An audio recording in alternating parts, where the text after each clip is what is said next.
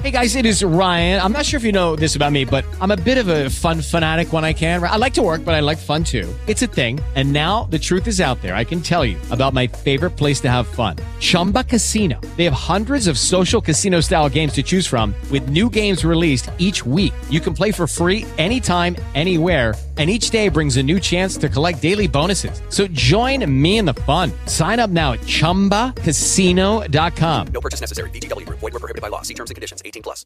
With Lucky Land Slots, you can get lucky just about anywhere. Dearly beloved, we are gathered here today to... Has anyone seen the bride and groom?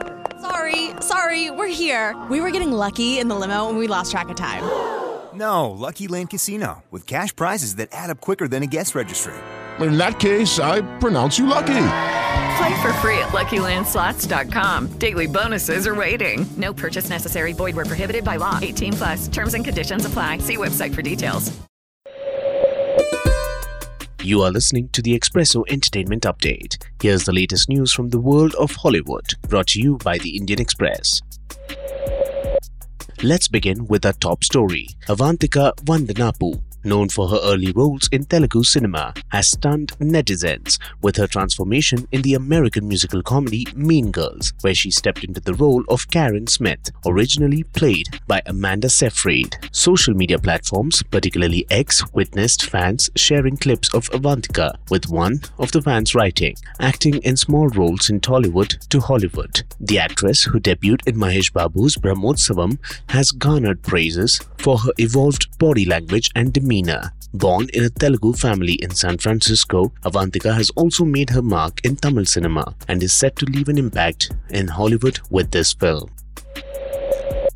Oscar-winning actor Anthony Hopkins takes on the role of renowned psychologist Sigmund Freud in the film Freud's Last Session, currently showing in US theaters. The movie depicts a fictional debate between Freud and author C.S. Lewis, exploring profound topics like the existence of God and the future of humanity against the backdrop of World War II. In an interview with Reuters, Hopkins said, "Once you start filling your head with unnecessary information, biographical information of somebody like Freud, then you get tangled up, and it's distracting." The actor revealed he refrained from extensive research on Freud, preferring to focus on the script's text to bring depth to his portrayal of the psychoanalysis pioneer. Next up, Christopher Nolan's Oppenheimer continued its award-winning streak at the Critics' Choice Awards 2024, securing 8 victories, including Best Picture and Best Director. The biographical thriller also triumphed in categories such as Best Supporting Actor, Editing, Cinematography, Visual Effects, Score, and Acting Ensemble. Oppenheimer's remarkable success echoes its dominance at the recent 81st Golden Globes, reaffirming its status as a frontrunner in Hollywood's prestigious awards season. Meanwhile, Greta Gerwig's fantasy comedy Barbie received recognition as the best comedy at the Critics' Choice Awards 2024, bringing respite and acknowledgement after a more limited reception at the Golden Globes. 81st Golden Globe Awards host Joe Coy made a sexist joke about the year's top movie, Barbie. The joke in question was, Oppenheimer is based on a 721-page Pulitzer Prize-winning book about the Manhattan Project, and Barbie is about a plastic doll with big boobies. Since Greta Gerwig's film fights against gender stereotypes, many viewers thought the joke was unnecessary. Greta said on BBC Radio 4, "She's the first doll that was mass-produced with breasts." So he was right on. I think that so much of the project of the movie was unlikely because it is about a plastic doll. Greta's film won the first ever Golden Globe for cinematic excellence and box office success. In more 81st Golden Globe Award news, with Greta Gerwig's Barbie securing 9 nominations and Christopher Nolan's Oppenheimer closely following with 8, anticipation is high for the Barbenheimer clash. This year marks the first ceremony of the Hollywood Foreign Press Association's disbandment in 2023.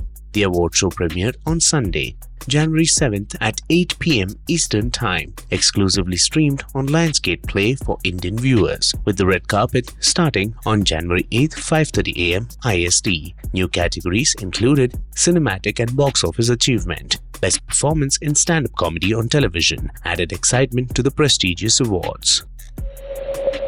Next up, Michelle Yeoh, Will Ferrell, Angela Bassett, and Amanda Seyfried presented awards at the 81st Golden Globe Awards. Adding star power to the ceremony, Barbie led the nominations, closely followed by Oppenheimer, with a unique feature of splitting top film winners in two categories. The ceremony, aired live from Beverly Hilton Hotel on CBS, marked the beginning of the awards season with the new broadcaster. Comedian Joe Coy was the host, known for his infectious energy and relatable humor. The Golden Globes faced controversies in recent years, prompting reforms and a change in broadcaster. The revamped show, featuring diverse voters, aimed to return to its glamorous and celebratory roots. Director Christopher Nolan won the Best Director Motion Picture Award for Oppenheimer at the 81st Golden Globes. It's Nolan's first Globe, competing against Bradley Cooper, Greta Gerwig, Yorgos Lanthimos, Martin Scorsese, and Celine Song. During his acceptance speech, Nolan remembered his dear friend, Heath Ledger, who portrayed the Joker in The Dark Knight. Ledger's posthumous awards include a Golden Globe and an Oscar. Nolan shared the complex experience of accepting Ledger previously. Oppenheimer, a World War II biopic about the atomic bomb's creation, stars Cillian Murphy. Nolan emphasized directors accepting awards on behalf of their teams, acknowledging the collaborative effort. Lastly, The Mandalorian and Grogu will be a continuation of the popular Disney Plus Hotstar series. Though no details were given about actors, Baby Yoda is going to make his big screen debut. Jon Favreau is set to direct The Mandalorian and Grogu, which will go into production this year. Lucasfilm and Disney announced on Tuesday, 9th January. Though no release date was announced, it was welcome news to Star Wars fans who haven't had a new film since 2019's The Rise of Skywalker.